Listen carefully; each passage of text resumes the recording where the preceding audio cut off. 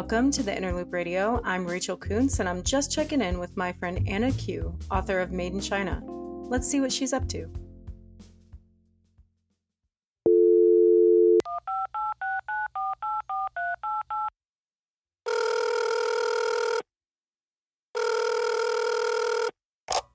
Hello.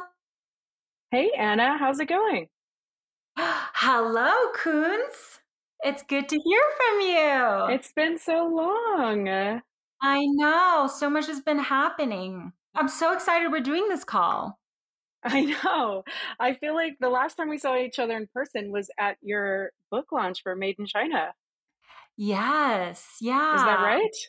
I Is think that so. And I possible? think I was just crying with joy. Like, I was so happy.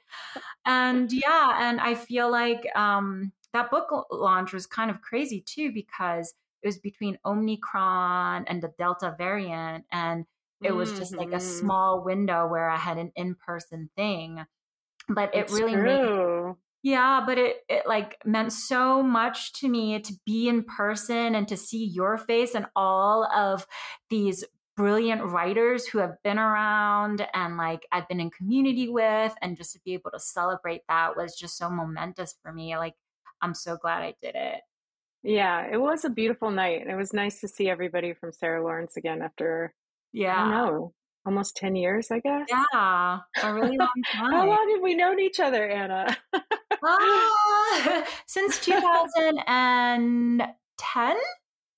Okay, only 12 11 years. years. We're Yeah, all getting 13 old. years. 13 years. I don't even know what year it is. That's Yeah. that's a sneak peek into my life. So tell me about like your writing life since then. It must have has it been like a bullet train that's just taken off now and you don't know how to get off even if you could? Hopefully. And I wish that was the case. I think the path is a hard one. And I think I've been reminded of how hard it's been. I think one of the things you sort of have to prepare yourself for after your book comes out is that immediately everybody forgets about it. Mm. And sort Oh of gosh. to quickly sort of, and everyone's constantly like, even as you're being interviewed for the book that you just published, they're like, so what are you working on next? When can we expect to read you next? And, Oh gosh. so it's always, we live in such a capitalistic society. And So so it's true. just taken me a little while to figure out what that next project is for me. I think there's something so external about publishing a book that, but meanwhile, like writing itself is such an internal process. So true.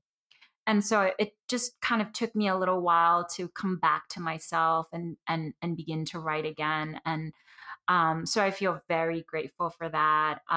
Last Thanksgiving, I was at Yaddo. This year, I was at Rag. Wow. So Amazing. I've been doing a lot of writing in those spaces. I'm working on a novel. Ah, tell me Yeah, more. switching genres completely. Um, Wow. I think I felt like I was ready for a different project and one that wasn't about me. Yeah. Writing nonfiction, I think it holds a very special place in my heart, and I will always write nonfiction. But I think it's also good to turn away from the self after so much navel gazing. And I wanted to write like more of a saga book. The book I'm writing now it is a transgenerational book, meaning it covers multiple generations. It's a big book versus my book, which was my memoir, which felt very small and very in line with my life in New York. And this feels like a much bigger story. Mm. And there's just so much more possibilities. But it's also such a different experience. I was gonna Um, ask, mhm. how do you make that like mind switch and from like mining the past to sort of mining something else? Like, are you doing lots of research or what's the process? Yeah, I think research really helps. It grounds you. It's sort of, when I first switched, it felt bewildering. It felt kind of like I needed a straitjacket, because suddenly I Right? didn't any guardrails, and Absolutely. what my imagination is going to come up with a story and that's going to sell, like that seems crazy. Nothing in my life has prepared me for this. Um, Totally. yeah, and so it has been a very different experience. And for me, nonfiction or that the memoir that I came out with, Made in China, felt very much like a vocation. I felt like it had to be first, and I felt like I had to get it out in Mm, the world before I can turn my gaze anywhere else. And so that feels very liberating and that feels really incredible. But mm, at the same time, um, we're being a writer is really difficult, and we're constantly told that we need to produce, continuously write. And I mm. think we can sort of get burnt out by that process as well. And I think a lot about self-care and really thinking about what is best for the work instead of how quickly I can write that next book. So tell me, you've been going from residency to residency to residency. I know that you Mhm. were also teaching recently at what was it, Black Mountain Institute? Yeah. So Anna, I have to ask, with all of this crazy stuff going on, you mentioned self-care. Like, give me an example of one thing that you do that's like not at all writing related, just to like completely disconnect your mind and like let loose so that you can then go back into deep contemplation. Yeah, I'm a big walker. I'm a big hiker. I do a lot of solitary things that's really meditative for my mind. Mm, So at Ragdale, for example, one of the reasons I loved it is that they have about 25 acres of prairie right in their backyard.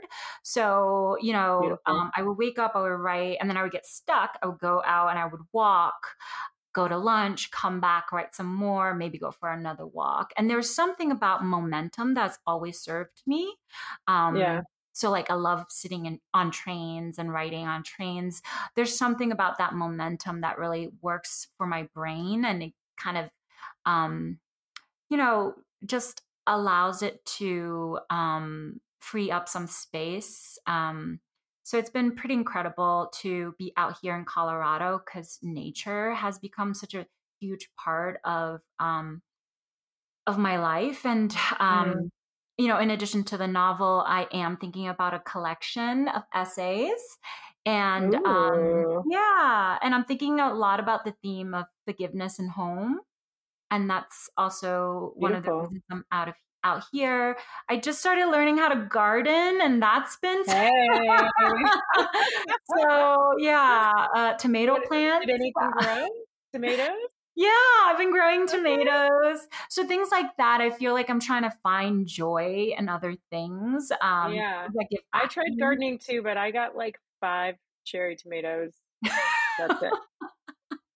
Not very It's good. really hard. I mean, it's been sort of touch and go a little bit. Yeah. I Um, always give myself zucchini because it's so easy. It'll grow. Like you'll always get 10 gigantic zucchini no matter what you do to that thing. It will always oh, grow. that's good So to that's my know. advice to you. Always Okay. plant some zucchini. It's like a Yeah. real confidence booster. Okay. Next year, zucchini on the list. Yeah. Yeah. And then you'll be So calling me in a year and being like, what do I do with all this zucchini? yeah, yeah. So yeah, those are two things that I've been doing a lot. But I also I'm pretty active. Like I think exercise is really essential for my mental health. So remember Kendra, Yeah, Rachel? absolutely. She Of lives course. 2 blocks from here. We're going to yoga at 5:30. Oh, stop it. Mhm.